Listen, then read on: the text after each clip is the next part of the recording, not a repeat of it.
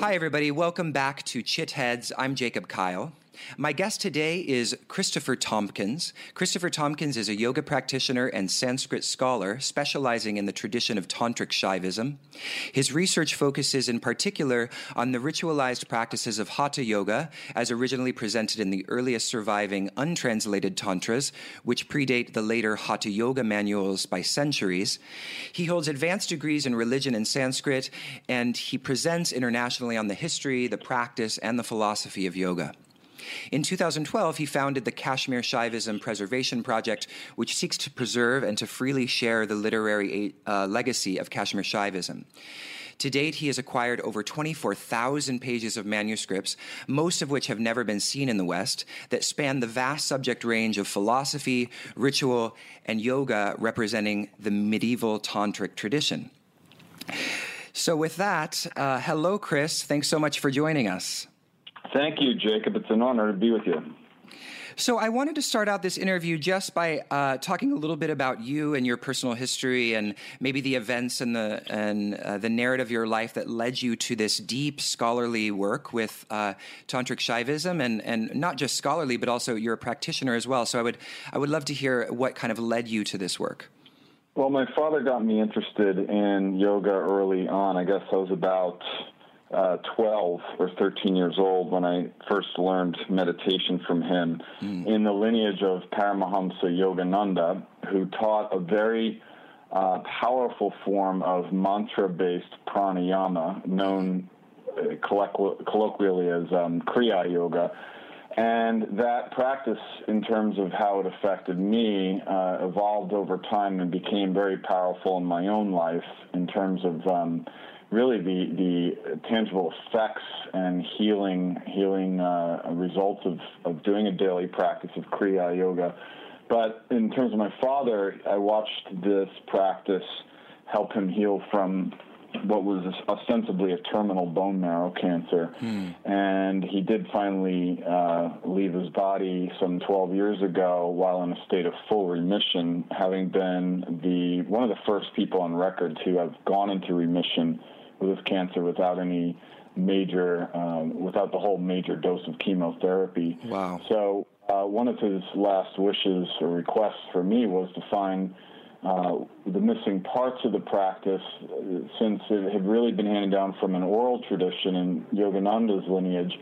And as a Sanskrit scholar, by the time he left his body, I began to really take the request in earnest upon myself. And as you already mentioned, I've been to Kashmir and I've been collecting manuscripts for decades, and I'm really interested in unearthing the treasures of the original, let us say, vinyasa or practices of this mantra-based, and what would turn into a movement-based yoga sadhana. Wow, that's such a powerful story to have your father really on his deathbed send you on this journey. I mean, that must have been very mobilizing in a very deep way. To this day, it's just as inspiring and mobilizing. Wow, that's beautiful. So for those that might have, one of these kind of folk ideas about Tantra in their minds, why don't you unpack Tantra a little bit and explain, why it's not about sex or maybe how we came to think of Tantra in our folk imagination as having to do with sex and how what you're studying really differs from this more colloquial understanding. Yes, around the 4th century into the 5th century AD, a movement arose in the Indian subcontinent and spread pretty much like wildfire within 150 years, gradually all throughout the South Asian continent through Nepal, Tibet, and of course all over India itself, and then into Southeast Asia.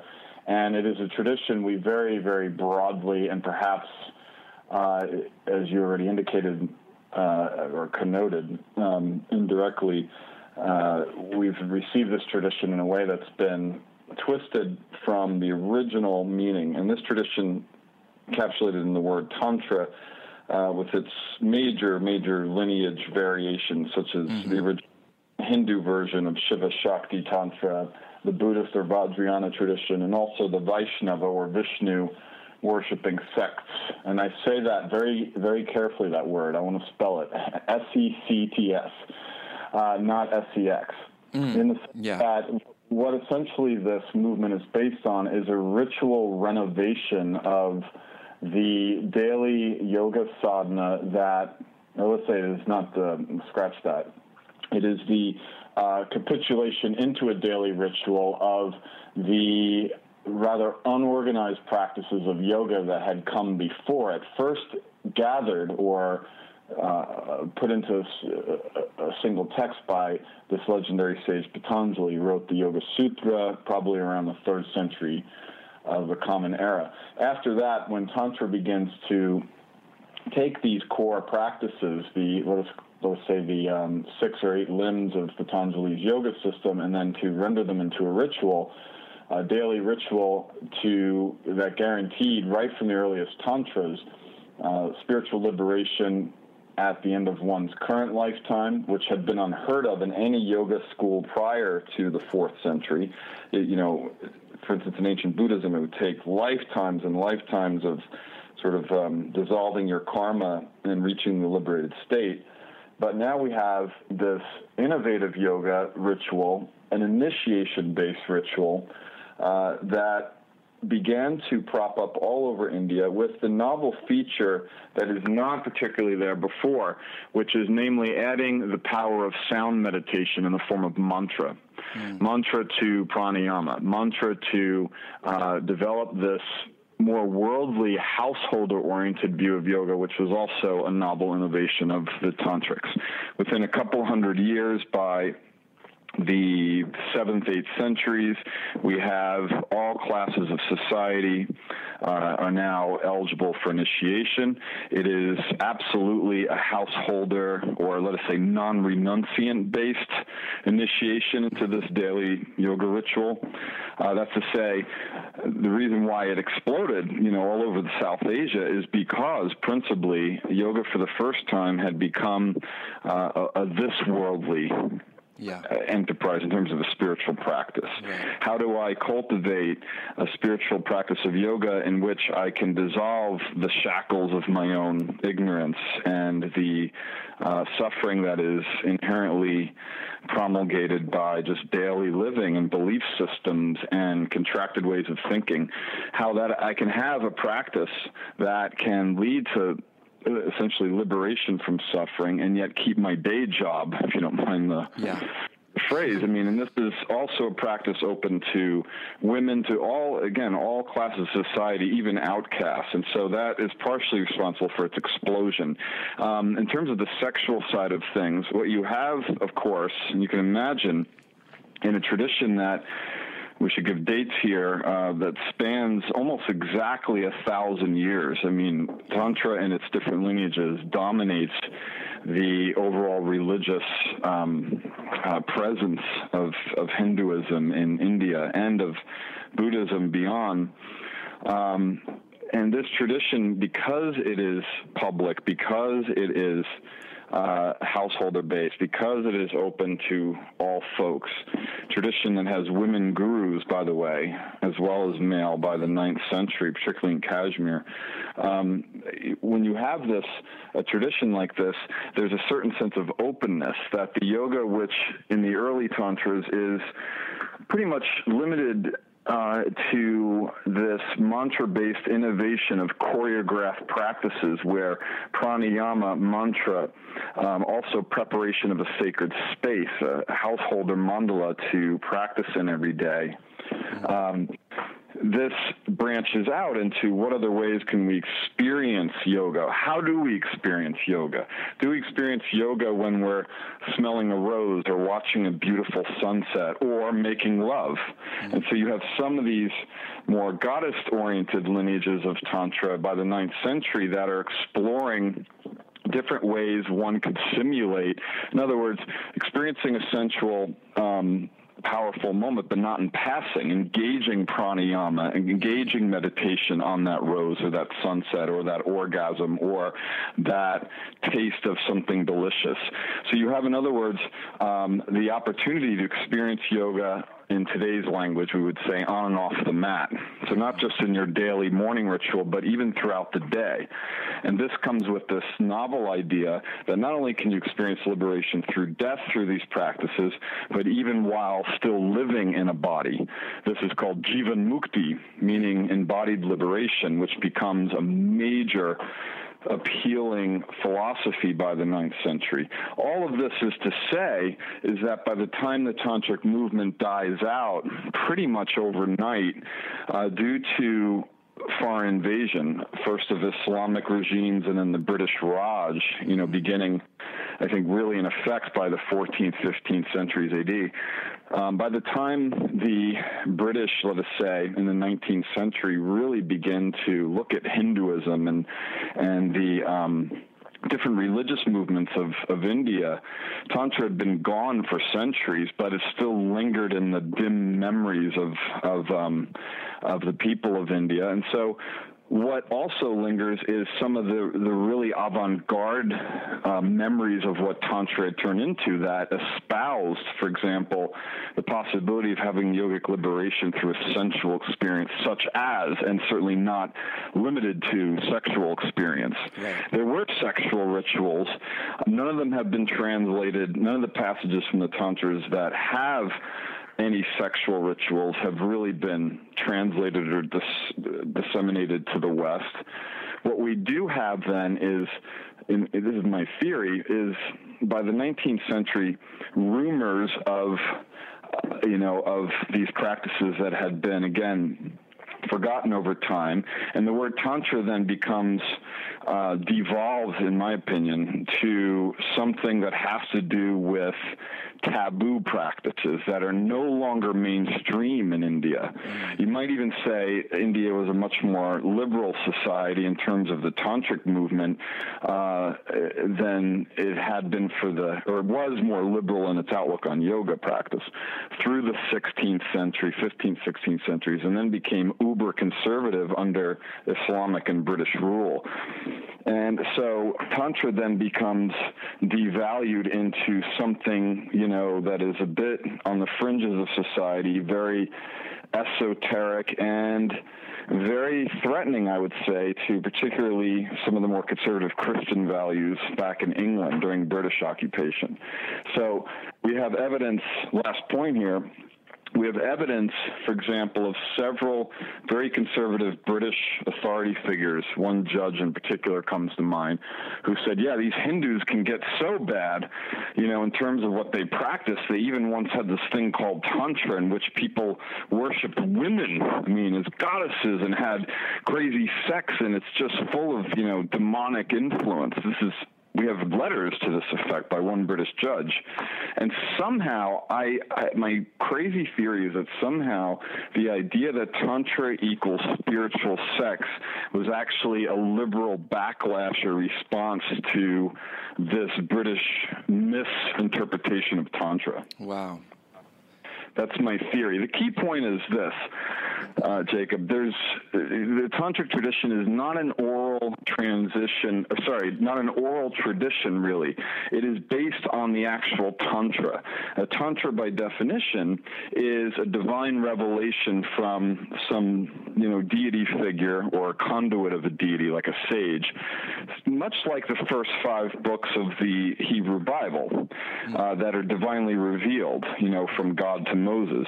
So if you don't have the tantra that gives the ritual, then you don't really have the authority, technically speaking, to be teaching those rituals.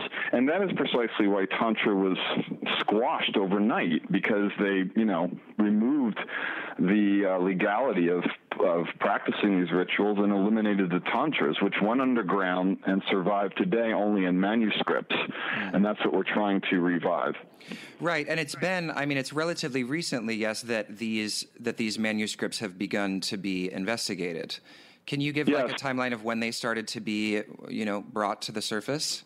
Yes, certainly. Only in the 20th century. We have, for example, one of the most famous of the efforts to revive any of this material is that of Arthur Avalon, a.k.a. John Woodruff, who was one of the sympathetic British figures who also was one of the earliest Sanskritists who was interested in the richness and history of the culture. And so he, for example, translated a very late text, 17th century text that in and of itself, the system of six chakras, it's called in English, the Shat Chakra Nirupana, attempts to sort of remember the chakra system and all of its various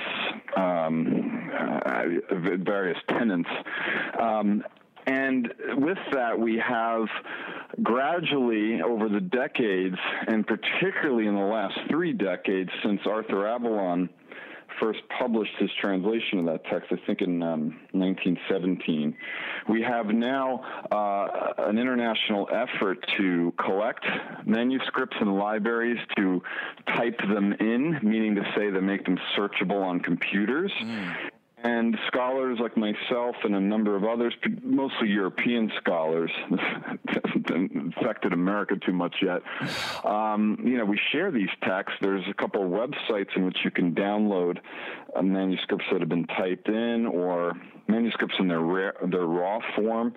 And so our knowledge is exponentially growing, but I think we're really still in a very infantile stage in our scholarship, and there's going to have to be a lot of unlearning in terms of comparing what's in these texts to what is supposedly in them, if you follow me. Yes. And actually, I'm glad you said that, because that's a perfect segue into one of my next questions. Because, and thank you for that incredible historical overview. That was really very fascinating, and I think people are going to get a lot out of that.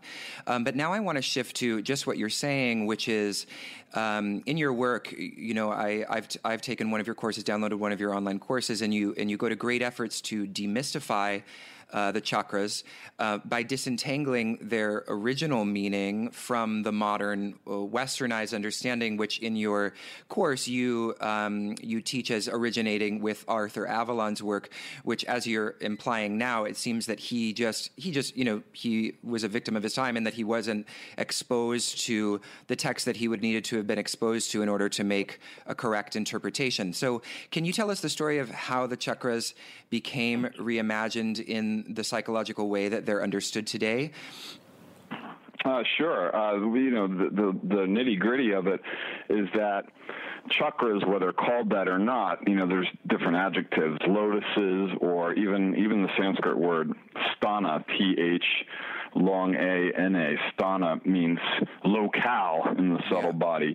These are target centers in the subtle body envisioned as lotuses that open and close. As you inhale, they open altogether, and then as you exhale, they close. They are the whole image of the subtle body is a very floral one in the early tantras. The earliest, let us say, bona fide teaching on what we would later call the chakras shows up in for example, the Kalottara Tantra, which means the beyond time or the timeless Tantra. This text is, 5th, 6th century A.D. Avalon's much later sort of attempt to remember, Avalon's text called The System of Six Chakras, that was written 1,200 years later, an attempt to remember the science, which was much older. Yeah.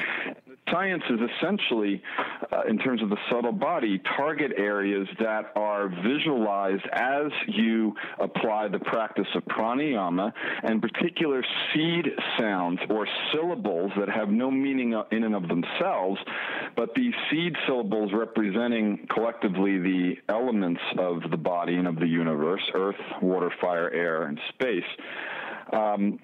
are in and of themselves alive with power.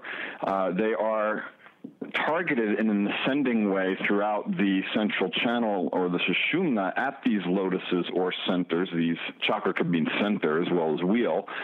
And the sense of it is that when one targets one of these mantras, they are able, as they are choreographed to a pranayama practice, they're able to dislodge or pierce through stuck karmic energy in the body that is responsible for the state of, let's say, unawakened consciousness, the state of of contracted awareness that has us thinking that we are just mortal human beings doomed to die, and that can't particularly have any lasting happiness, perhaps, in life. The idea is that once these blockages or granthis or knots, the thickness at the base of each chakra or each lotus is that part of the stem that holds up the petals of each lotus.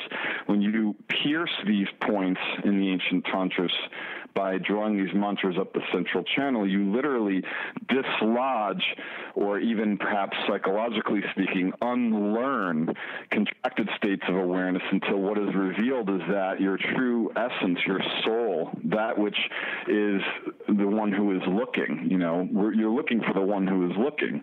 And all that is left once these blockages are removed is what is there, and that is your inherent immortal self. And then if that is realized while in a body, then you experience that state we're talking about called Jivan Mukti, embodied liberation. So these sounds that are used to target these chakras are really the key essence. The chakras themselves, incidentally, have different schematics throughout the tantras. There's 6 chakra systems, 5 chakras, 12 chakras in one particular text that I did a course on called the Universal Mother Chakra System. How can we have different chakra systems? Well, the answer is quite simple. Before the tantric movement died out, there was no fixed chakra system because those are simply visual props to help you guide sounds through the central channel. So my lineage might be different from yours. In my lineage, we may accent, for example, the navel chakra as the lower range of the breath cycle. In other tantras, the heart is key.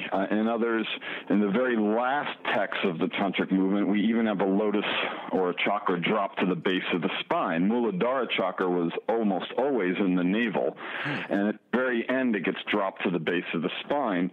For example, principally when the science of pranayama is withdrawn from the chakras. Well, you can't inhale all the way down to your perineum, so that chakra wouldn't have been there when the yoga was intact, if that makes sense. So the seed mantras are very key, and what powers them, or their power, this is kind of an oxymoron, but their power is the Shakti. In other words, these mantras are not, let us say, forms or methods of worshiping some deity. They are considered to be the deity. Shakti is the syllable Lang for earth or Ving for water. And each of the 5 elemental syllables each have a different vowel to accent a particular nodal point in the subtle body.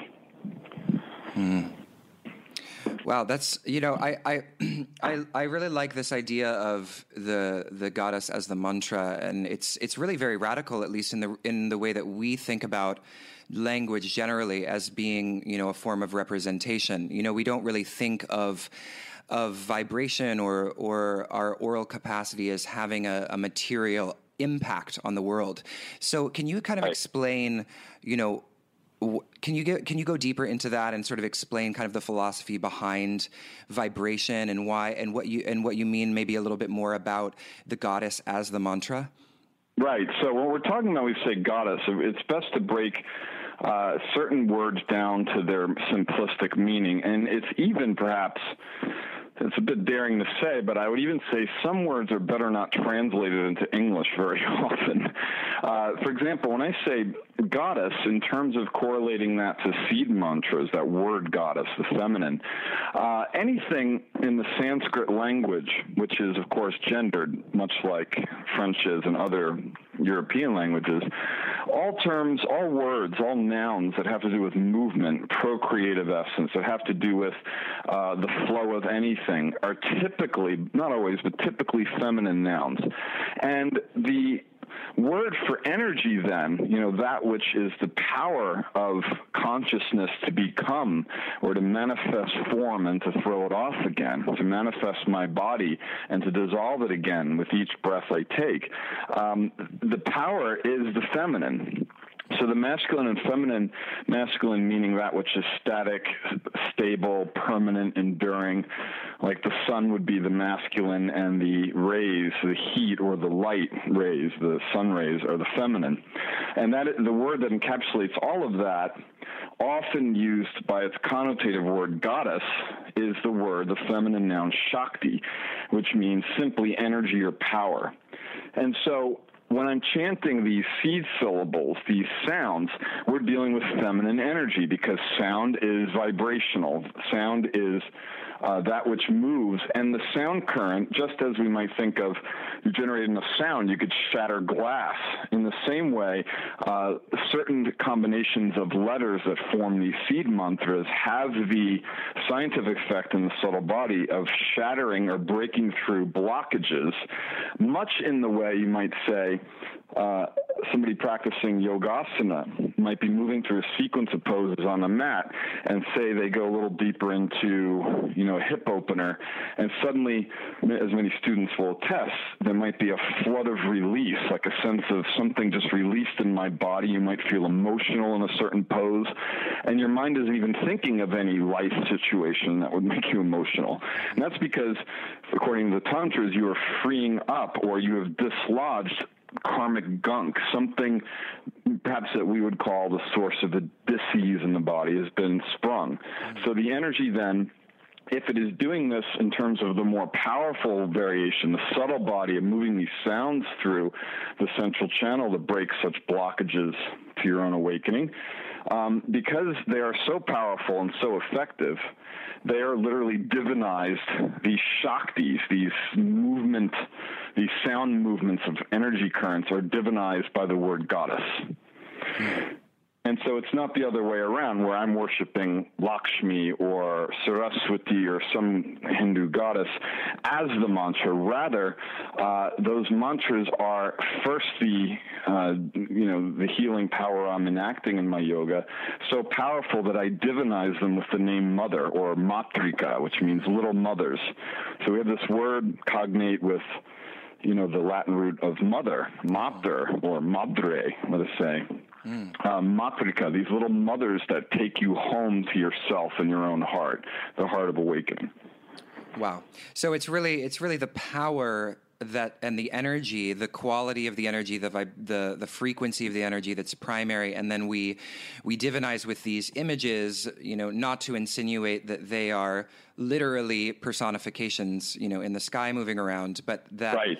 This is a tool of imagination in order for us to have a relationship with that quality. Is that essentially right. The idea? Yeah. So the visualizing of the deity, or the image of the deity in the Tantras, is incredibly secondary. It's much more minor, according to these teachings, than the sound representation. So you don't want to get stuck on the image of the deity as a visual. The Tantrics actually, I should say, very lightly make fun of mainstream religion in India that is too hung up on the visual, because, they have this whole yoga sound science. Right. That's precisely right. Okay. So now I want to talk a little bit more. You've done a really great job at explaining sort of what the original chakras were meant to be and their meaning. But I would like to kind of go back a little bit to the modern understanding of the chakras, and maybe we could just talk about that and maybe you could do kind of a compare and contrast, or explain what is it that we've inherited. You talk about Jung's influence in your course. What is the influence of Jung, and then what have we inherited that's still resonant with that old system, and what have we inherited that is completely modern? Okay, that's always a fun conversation. Yeah. Jung, one of the greatest minds and psychologists in world history, in my opinion, and a great innovator, thinker, very open to new ideas and cultures and the collective unconscious. First encountered Arthur Avalon's translation of the Shat Chakra Nirupana, this post-tantric sort of Cliff Note version of the chakra system, which does not give the sadhana, does not give the sequencing of practices applied to the chakras, this text. Now, this is a critical point, Jacob, because we have to remember that what we have, in terms of the history of our understanding of the tantras, what we really have are these post-tantric manuals, such as this text on the 6 chakras that later become standardized, that system. We have Hatha Yoga manuals, which are nothing more than sort of bullet point reviews of the practices once engaged in a ritual vinyasa or sequence in the tantras. So in other words, quite plainly, we are left without the practice. We only have the props. We have the nomenclature. We have the tools for the practice listed in texts like that. So when a Carl Jung gets a hold of it, keeping in mind this is the first text ever put into a Western language on the chakras, when Carl Jung gets a hold of it in the early 1930s, he's fascinated, but he's very outspoken in saying that we don't know what these people were doing with these chakras. We know, for example, what they look like. We know where they're supposed to be in the body, but we don't have a practice. He acknowledges that, but he goes a step further and says, we here in the Christian West, he speaks to us, I think his lectures were, I want to say 1932, he does a series of lectures on the chakras from this one text, which becomes, to this day, the fundamental basis of our entire understanding in the West of the chakra system, what I'm about to tell you, in my opinion, from my research.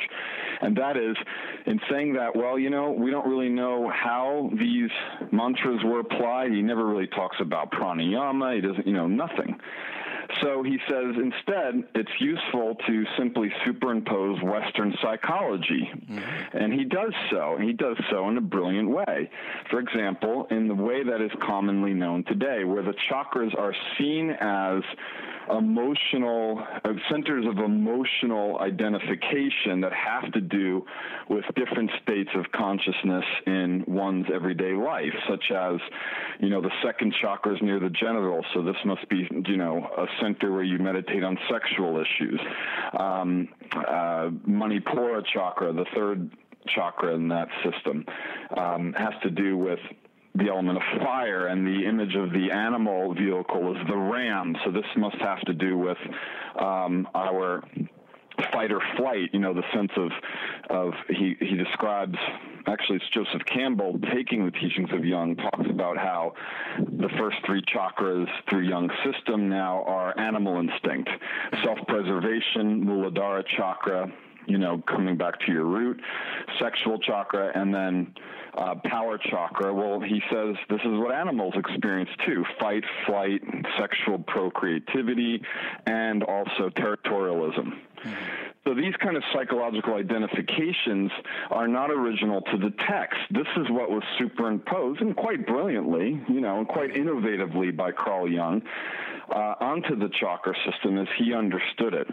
The problem is, as beautiful as this system is, I think we've gone too far the other way, where most people don't even know that this comes from Carl Jung anymore, much less, look at his own writings on it, which tells us quite literally and quite directly, as I reveal in my course. He says, we can't even begin to understand what these people were doing with these chakras. So here, let me give you this psychological nuance on it till we find more information. And we're still stuck in that. And, it's, again, a useful system. I used to teach the Jungian psychology of the chakras, but now you have people offering teacher trainings and charging exorbitant prices to become like some kind of master of the chakras. And you're really becoming a master of Jungian psychology. Yeah. I mean, for example, there's no such thing as a closed chakra. This does not exist in any text. Chakras are lotuses that, as I mentioned, open literally 21,600 times a day, which is the average number of rounds of respiration in the adult human being. And they open as you inhale, they close as you exhale, this dynamic movement. Well, that doesn't really sync up with a workshop on chakras on how to open up your sexual center or something like that. It just doesn't match.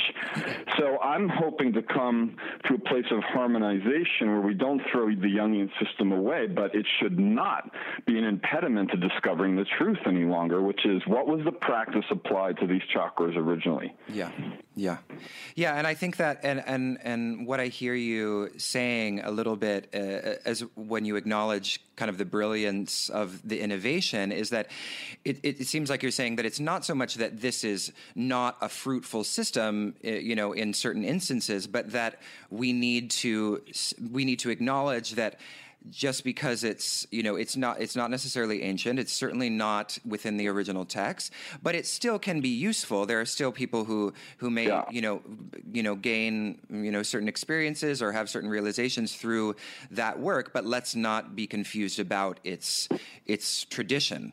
And so I hear you kind of not necessarily throwing out the modern system, but rather really focusing on really unveiling the truth of what the tradition is all about.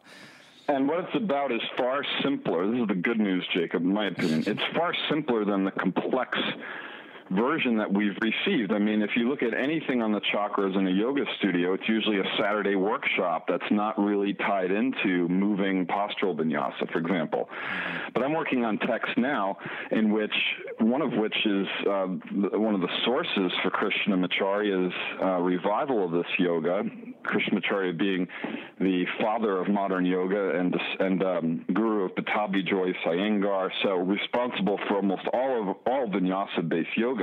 One of his source texts, the name of which I'll be releasing soon when I publish on this, but it gives a sadhana of breath practice and mantra and postures that are to be engaged in a flowing vinyasa that are based on the 6 chakras. So, these people weren't doing workshops on Saturday. The chakras were a part of your daily movement meditation, and for scientific reasons. You would visualize that center, honor the deified mantra that you're working with, that is meant to break open these blockages, and in this particular text, with the addition of physical movement, so you're not just sitting on the floor meditating in your subtle body.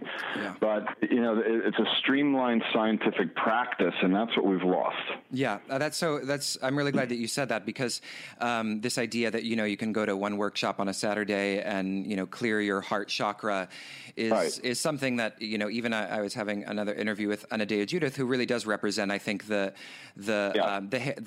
heritage of the more Jungian side, but still from like a rigorous vantage point. And she says that this idea that you can go to one workshop and clear the house, so to speak, is really indicative more of this Western bias towards the quick fix prescription, that people just want to, lay a gemstone on their chakra and then be healed forever, Yeah, and all of these systems, all of these traditions, in fact, even the text I was referring to, which I'm just calling the Kaula Tantra for now, and I'm going to reveal its name as soon as I publish on it, because it's a hot tamale, let me tell you. It's a 14th century Tantra, but it gives, again, this practice of how to integrate, or how chakras were always integrated with breath, pranayama, and particularly mantra. But to actually preserve a sense of that, to first explore it with baby steps, this text says, and you know what? You can innovate. You can do these poses with that chakra, or work in this particular pranayama. There's all these options of like kind of variations of practice with chakras in this particular tantra. So the spirit of innovation is a good one. Wow. Krishnamacharya obviously kept that going. But I think we are in the dangerous place now in what I like to call the terminal moraine phase, like the end of the glacier, and the rubble of centuries of misdissemination of these tantric teachings. We're in a place now where we're too improvisational. That's to say, we've gone too far off in the left field, let me make it up as I go land. And this is indicative of some of these interpretations of the chakras that I'm seeing out there now. Yeah. So, and then, you go so far off in the left field, nobody even wants to look at source texts anymore, because they assume that these teachings are in them, and they are not. Yeah. So one of the things, one of the disseminations that you talk about in your course is the incorrect translation of the Bija mantras. And in the course, you mentioned that the reason for this is that this later text really didn't include the vowels. So I'm wondering if you could talk about that, because I think that's so interesting, because it's so wildly, represented in so many books and online, these interpretations of the Bija mantras, which you say are wrong, and you're the first person I've ever heard say that. So it's pretty radical. Yeah, it's radical, but it's in a sense, I could take an exhale here, because to explain that is far simpler than what we've already covered. To make it a brief kind of overview, we have two major divisions of tantric texts, I would say, in terms of the yoga, the ritual practices. We have the tantras, which were divinely revealed, meaning to say they're cryptic. The average layperson isn't really able to understand how to form the vinyasa. So you have cryptic verses on, for example, chant that mantra that begins with the letter V, and then, sequence that with this level of devotion. So I'm giving pieces of the practice in the tantras. What is required, or what was required, was the guru to explain the practices to you when you're initiated.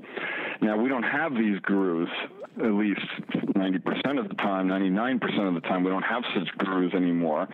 So we do have the tantric texts, and we have some of these post-tantric cliff note reviews of the practices, like Arthur Avalon's source. There's another class of texts, though, namely, some of these gurus from the medieval period wrote manuals in which they explain the missing pieces of the practice. Now, where I'm going with this is the mantras that are used. I know of no tantra, meaning divine revelation, of which there are hundreds or thousands spanning the 1,000-year history of tantra, that actually gives you the spelling of the seed mantras you're working with. Why? Because they are the key to the whole system. Remember, I said Tantra's innovation is sound. It's mantra. The whole lineage, the whole tradition didn't call itself Tantra. That was the name of its sacred books. Tantra means something woven with wisdom. It called itself the path of sound, the mantra marga, the yogic path of mantra. And so the last thing it's going to do is just give away the mantras for people who might be uninitiated looking through a tantra. Right. Okay, so where does this get us? Essentially, Arthur Avalon inherited one of the texts that does not give the seed mantras, but simply says, when you work with Muladhara chakra, you'll work with that, it's kind of like tongue-in-cheek. You'll work with that seed syllable that begins with the letter L and ends with the bindu, which is the seed point in the syllable Om, written often as the letter M as in Mary, with a dot under it or below it. It does not give the vowel. Same thing with water. They'll say for this chakra, you begin with that, or you work that mantra that begins with the semi-vowel V as in Victor, and ends with the bindu, the M with the dot. It does not give the vowel. In Sanskrit, this is so simple, it's almost surprising. In Sanskrit, when a vowel is not given, the default vowel that one assumes is the short letter A. So in essence, because our only text up to Avalon's time anyway gives the mantras without the vowel that forms each, he simply inserted the letter A for each of them. And so we incorrectly have lam, vam, ram, yum, and hum. Well, these earlier manuals that have since been revealed and some are even published, where the gurus of the medieval period, much older, 12th, 13th century, they spell out the mantras, and so they, and they're clearly given. And what the vowels are in those seed mantras, beginning with the letters L, V, R, Y, and H respectively, are the long vowels in the Sanskrit language, meaning A, E, U, I, and Ow. This is important because those vowel sounds hit a different point in your central channel as you ascend the mantras one after another with your exhale. Now, if they all have just that short letter A, as we've inherited them, such as lam, vam, rum, if you place your hand on your heart, your listeners can do this, and just chant them over and over. Where does the energy vibrate? As I chant Vang, Vang, over and over, you will feel the major epicenter of that vowel is right in the solar plexus area, the heart, above the navel. But what if I chant the letter E or ooh, I? Gradually, you'll find, for example, E resonates in the throat, ooh resonates in the mouth, I in the upper palate, and so on. There's an ascending movement. And the name of the practice that engages these syllables is called Uchara, ascending the goddess. So why do we have just these seed mantras? It's literally this simple. No scholar has worked enough in depth with any chakra system and, took the energy to look at these ritual manuals, which unpack all of this. I'm working on it myself, and I've been revealing before I publish what's found in these texts, these manuals. And they're all over the place. I mean, the correct seed mantras are so commonly given in these manuals that it's like an open and shut case. We simply have an error by the well-meaning Sanskritist Arthur Avalon in 1917, who superimposed the short vowel A for the vowels of those 5 seed mantras, and that's why we have those today. They are not correct. Do you think that he knew that was problematic? I mean, your personal guess. That's it. Yeah, I've thought about that a lot. I can't say. I could tell you that he was a good Sanskritist. The fact that he puts the letter A as a superimposed vowel because there's no vowel given doesn't make him a bad Sanskritist. It means that he doesn't understand tantric ritual. Right. And there's no reason he should. He was like the pioneer of this. So there was almost no text available. He only, I think, as prolific as he was, his range of text was only in a couple of dozen. Now we have thousands. Yeah. Wow. Yeah. And so the evidence is all over the place. It just takes the right scholars to really explore, and it's right there, right in your face. So actually, you mentioned he didn't understand the rituals. So this is something that I wanted to get into now. And you've mentioned a little bit that sadhana, tantric sadhana, includes mantra and visualization. But could you kind of describe what a daily tantric sadhana will look like? Yes, I just did this actually in my course with Shiva Ray. She and I started a major course called Asana Vinyasa, the history and evolution of asanas. And the first 2 parts of the course, the first part we have finished is the origins of Surya Namaskara, part 1 and 2. And in part 1, which we just ended, I think, somewhere in the last 2 weeks of December, I attempted to share what the daily ritual was like for these householder tantrics. And in short, what you have is a number of very self-empowering, beautiful mini rites, rites, that form your ritual for daily self-awakening, self-grounding, self-love that were performed around a very simple or perhaps a very elaborate mandala or practice area in a part of your home that would be reserved for that. In India, it was often outside because of the weather. Yeah. But always, near your house or your home. I mean, this is literally keep your day job. So you're going to have a ritual that is structured around something that need not take all day.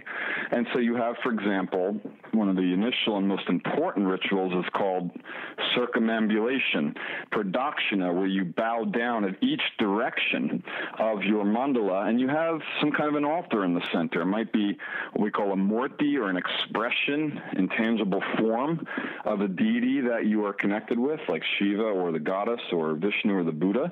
Maybe you have nothing there. Maybe it's, I like to say to my students, put a picture of yourself as a baby there. We're talking about unlearning all that's been used to mask our true identity through this ritual circumambulation, prostrating at the junctures of the day like dawn. In the practice of postural movement, for example, that would become known later as Surya Namaskara. This is supposed to, you mentioned Mark Singleton's book, Yoga Body. This is all dismissed as a practice that was made up, roughly around 1928 and forward. That's nonsense. Surya Namaskara, dynamic movement meditation known as yoga, was part of the daily ritual. including 12 poses that you prostrate through in a series of movements that represents death and rebirth. Today, I die unto the self that I was yesterday, and I'm reborn singing the mantras that guide my movement as a mantric vibration of pure Shakti. And then I go about my day job. And there's little rites within that, such as placing little pots of water that have been imbued with the mantras you're working with before you even started. And then you sprinkle that onto the ground, some of the drops of that water. Wonderful ritual, for example, of blessing a particular flower that is dear to you, and then tossing it into your practice space before you even begin with Hum Pat, this mantric exclamation which clears all obstacles, and you create a space that's pure of any contracted energy, emotionally, physically, or mentally. And so eventually this ritual will culminate in all lineages with a seated practice before the center of your practice space that choreographs working these seed mantras we were talking about, the core innovation of Tantra, up and down the central channel in a certain, again, choreographed sequence. I'm performing visualization of those chakras at the same time that I'm pausing my breath at the end of inhale, generating that fire of Kundalini, which is nothing more than the generation of centralized prana in the navel plexus that is fired up with the mantra as I exhale up the central channel. Done in a certain rhythm sequence, 5 or 6 seed mantras in several rounds. And towards the end of the Tantric movement, the last half, beginning around the 9th century, we begin to see that added to this, to affect the power of these mantras to break open the grunties in the central channel, the knots, the blockages. We have the body being engaged in movement and standing poses and inversions and semi-seated poses. A lot of the bird poses we know today, like Kranchasana, are showing up then. In other words, if I can get my whole body moving, contracting, coiling in and out my legs into the center to help when I exhale that mantra up the central channel, it'll enhance its effect. All of this, I'm giving a very rough, sort of unorganized review of the daily ritual because it evolves over 1,000 years in the Tantras. It is all but lost to us. What is lost to us is not the practices. We have these listed in the Hatha Yoga manuals. We have the pranayamas, we have the kumbhakas, we have bhastrika, we have ujjayi breath, but they're listed much like you would list ingredients of a recipe. But you don't have the vinyasa of how to, create the dinner, literally how to sequence them in due order and choreograph them together. That is in the Tantras, and that's what we know the least about at the moment. So what, in your research, have you found additional postures besides the, I'm forgetting the number now in the Hatha Yoga Pradipika, is it 84 are celebrated, but that text only gives 32. Most are seated, yeah. So have you found in your research that other postures besides the ones listed in the Hatha Yoga Pradipika? Well, I'll put it this way. In Krishnamacharya's his first text called the Yoga Makaranda, The Sweetness of Yoga, which he wrote in 1934, I believe, probably one of the most colossal oversights in the history of scholarship on yoga, is the fact that this man gives us 27, I think, sources that he's drawing from, because we know that he gives, dozens of asanas. His students, Pattabhi Jois, et cetera, give dozens more that they say they've learned from him. And he claims all of these teachings come from his source list of texts. Nobody's really looked at this before. He's been dismissed in 2 books. One is The Yoga of the Mysore Palace. The other is The Yoga Body. Both texts have footnotes that say this is just padding. There's no asana movement in this. There's no vinyasa in his list of texts. Well, what I'm going to be coming out with this year are publications that will share the fact or show the fact that his list of source text has, I think my last count was 380 asanas. And performed in dynamic movement in the daily yoga ritual to which we've been talking about. So yes. Wow. And many poses, particularly those that form Surya Namaskara, did not have the names they have today, right? Right. But you can tell it's the same pose by the description of how the body moves. So the innovation of names of poses is one of the challenges. So if you're a scholar, you got to go deep. You got to be disciplined.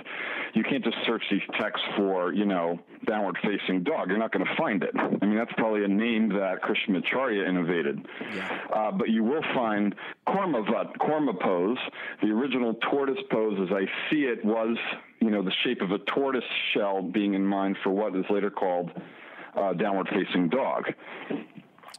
So that's one example. Wow, that's amazing. So in your opinion, and you mentioned Mark Singleton, and I was actually going to ask about him next. For the listeners who aren't aware, he wrote this big splash of a book called Yoga Body, where he argued that most of the vinyasas were modern and were inspired by Swedish gymnastics. I'm wondering what you have to say about the Swedish gymnastics claim. Do you think any part of it is true, or do you think it's mostly bogus? Almost completely untrue. I wouldn't say bogus in the sense that it's made up. I mean, that's his thesis, and certainly there's some sort of influence one way or the other. I'm not here to talk about that. My area is not the history of modern yoga. Yeah. But what I can tell you is that the very sources, and these are just some of the sources that have asana vinyasa movement, the very sources that Krishnamacharya exclaims were his the foundation of his asana revival. He consistently in his book says, I'm getting this from the Yoga Shastras, which turns out to be really the Tantras, though that word was no longer usable by Team 3. But the long and short of it is that in these texts, as I say, you have the basic dynamic movements that he claims were fabricated by Krishnamacharya under the influence of Swedish gymnastics and superimposed upon an imagined yoga tradition.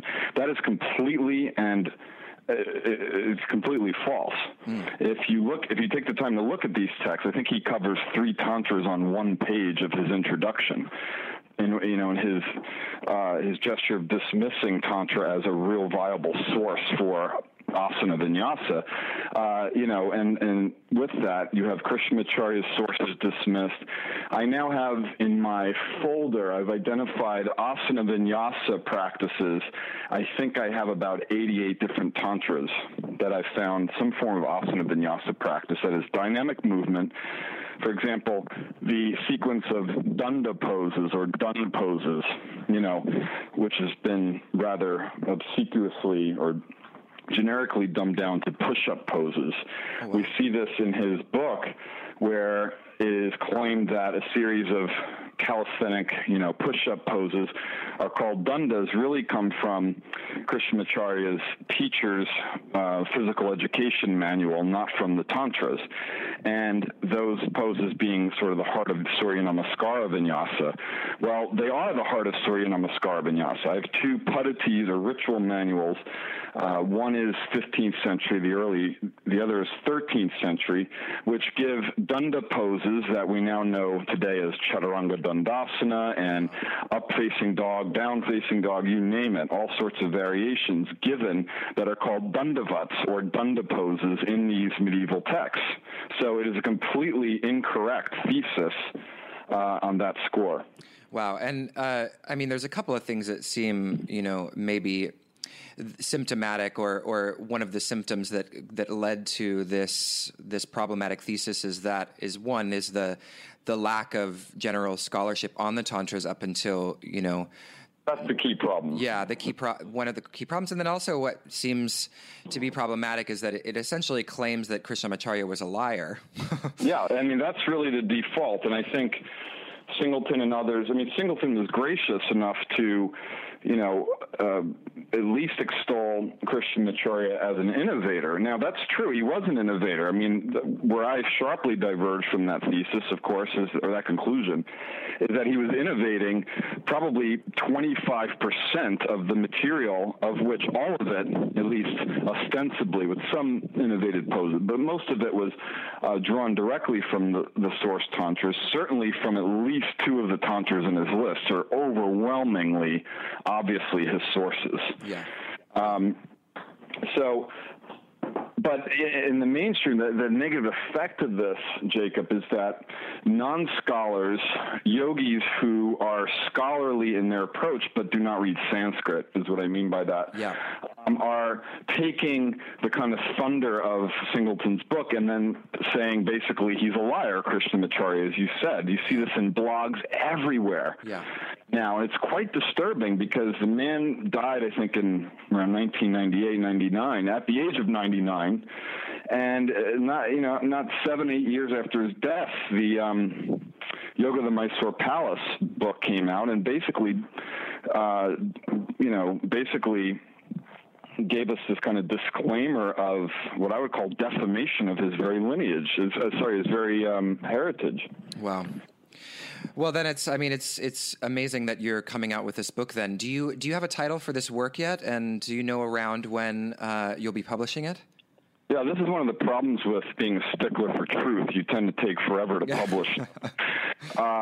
The Sanskrit is something that I've been trying to master in these texts, not just the language, but the sort of coded language for these practices for over a decade now. So I'm actually publishing a PhD, hopefully in the next year. But right now I'm writing my PhD finally, which is going to be, I'm not giving you a title because I don't have it yet, but it's essentially the integrity of Tantric Yoga, which is Hatha Yoga, of course. And in that, I'm already beginning now with an article that is due out definitely by the end of January. My goal is by January 25th, which is the integrity of Surya Namaskara in Source Tantras. And so that will immediately debunk some of these wild theories made particularly in Yoga of the Mysore Palace and Yoga Body. Amazing. I really hope that, this podcast, this interview today contributes a little bit to spreading the word on that, because I think that you're right that, we went from having a very traditional, and I think, Singleton's efforts were trying to, rail against kind of the blind adherence to the idea of tradition in a certain way. So I got the spirit of it, but in turn, I think you're right that it's caused a complete sea change against the tradition in a way that is equally kind of blind. And so I think it's incredible that you're doing this work and uncovering all of this, all of these source texts that really are going to really transform people's awareness. And not only, you're mentioning lists, but correct me if I'm wrong, but in a recent Facebook post, it's not just even text, but also images of the poses. Am I right? Oh, well, yeah, I've been working with a couple of manuscripts from Nepal, one of which is published in Gudrun Buneman's great work on the history of the 84 asanas, which is somewhat sound. She certainly did a great job sharing with us the history of asanas represented in art in the last few hundred years. So she gives us a whole bunch of images from manuscripts and paintings. One of them is a manuscript without a text that appears to be giving 84 poses in which all male siddhas or masters are engaging. So I've copied and scanned some of those in my Facebook posts, but I've also been using a sister text which appears to be, or which is an unfinished version of that same set of 84 poses. So that's what you've been seeing in my posts.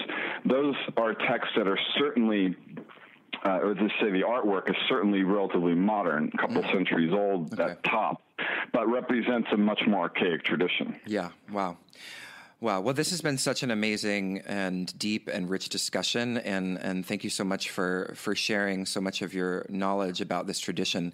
I just have a couple more questions before we wrap up. One of them is just, a business one. Where can people find you? Where can people learn about your work? I can definitely, testify to the courses that you have launched on your website, which are totally fascinating. That was really how I found your work, was through my own research into this tradition and finding the work of Christopher Wallace, and then also you, and your courses are just so illuminating and interesting. So can you share with us your website, if you have a couple websites, and maybe some things going on that are coming up that people might be able to attend? Yes, I'd like to first make a disclaimer, and then I'll answer that directly. I've been getting not a lot of criticism, mainly excitement and perhaps praise that's a little bit displaced on what I've been sharing already with my research, particularly on asana vinyasa, Surya Namaskara. But my disclaimer is this: don't take me at my word. I'm actually, doing this on purpose. I'm about to publish, as I say, the first will be the article on Surya Namaskara, the integrity, roots, and presence of it in the original Tantras, contrary to those two books we mentioned. Mm-hmm. But, I haven't provided the evidence publicly. I have provided the evidence in my online class. So I refer students to that. It's available on Samudra Global Online, which is Shiva Ray's online school. We've recorded, I think, 5 sessions in which so far we've gone through the preliminary practices to set up the Surya Namaskar and the daily ritual, as mentioned earlier in the interview. So there I do give my sources. And the next phase, which we're about to announce, part 2, is actually the vinyasa practice, the variations of the poses in Surya Namaskar from source text. Now, when I say that, the disclaimer is, if you take my course, sure, you'll get to see them. You'll get to see the evidence. But what I mean by disclaimer in a broader sense is, if you're out there and just listening to this, don't take my word for it. I don't want anyone to take the word of the scholars that are writing these other books who dismiss all of Krishnamacharya's sources. That to me eliminates so much credit to the thesis right off the bat that those haven't even been looked at. So I'm going to begin by publishing publicly, meaning you don't have to take my course, the evidence in all these texts. The first will be the Surya Namaskar article, and then we'll take it from there. And throughout the year, articles will be coming out. The second one is going to debunk the Hatha Yoga Pradipika. I'm very happy to say I've now discovered, I want to say 95% to be conservative, but perhaps it is 100% of all the practices allegedly sort of innovated, or at least presented in a way that's authoritative in the Hatha Yoga Pradipika in source tantras dating back to the 6th century AD. Wow. So we need to debunk that text because it has no vinyasa. It has distorted several practices, and it's gotten far too much credit as some kind of mother book or go-to book on Hatha Yoga. It is not. It is completely a collaboration that has no originality at all to itself, except a couple of distortions. Wow. That's amazing. I look forward to seeing that. And thank you for that. What I sort of heard is almost a call to scholarship. So, don't trust me until you see the evidence. Yeah. I mean, obviously I'd be a fool to say all this and be making it up. I'd get castigated for that. But I'm doing all of this and speaking with you as a preliminary to what's about to come out, to get people excited about it and to get people questioning what's been told to them already. Yeah. And there really is a lot of work to do. I remember in Christopher Wallace's book, he talks about how, if you have any scholarly bend whatsoever in this direction, there's a lot of work, and the scholarship is really just beginning. It's definitely not a saturated area of scholarship in any sense. So thank you for encouraging people to deepen their studies. I think the best from the start. Sorry to interrupt you. I just want a quick carrot there. Is I want to recommend Christopher Harish Wallace's Tantra Illuminated, which is, in my opinion, by far the most accessible, thorough, and accurate book on the Tantric tradition available today. Yeah. Tantra Illuminated. I love that book. I absolutely love that book. Yes. I think actually that's how I heard about you, actually. I think because he mentions scholars in the back of his book that focus on this. And I think that's how I first found you, actually. Been there quite a bit. We had a field day with the book, yeah. Yeah, it's amazing. So actually that's a perfect segue into my last question, which is basically I have this, one of the resources on the website is called, I call it the Embodied Philosopher's Library, and it's essentially a really long annotated bibliography of a bunch of different yoga and wisdom texts that I wish I had when I first started exploring the philosophy of these traditions. I know the feeling. I know.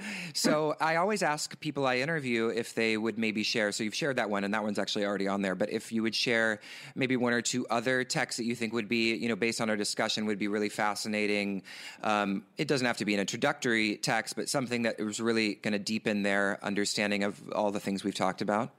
It depends on, I mean, I can't say that there's one text that covers a full breadth of topics we talked about, Jacob, because they were pretty diverse. I mean, we were talking chakras and asanas, and, I would say I have to default, not to avoid the question, but I have to default to Chris Wallace for the moment. Not that, I mean, it's the best book that's ever been written that gives an overview. So you're going to find a little of everything we've discussed in that book. Mm-hmm. But in terms of taking those topics deeper, I think it's a great place to start to read Gudrun Buneman's 84 Asanas in Yoga, with the caveat that she falls victim to the consensus without looking at the source text, apparently, which is unlike her, of saying that Surya Namaskara, in terms of, let us say, the Bihar school version of 12 poses, a sort of classical Surya Namaskara, doesn't exist in source text, when it absolutely does. In fact, overwhelmingly in source tantras, as I'm about to publish.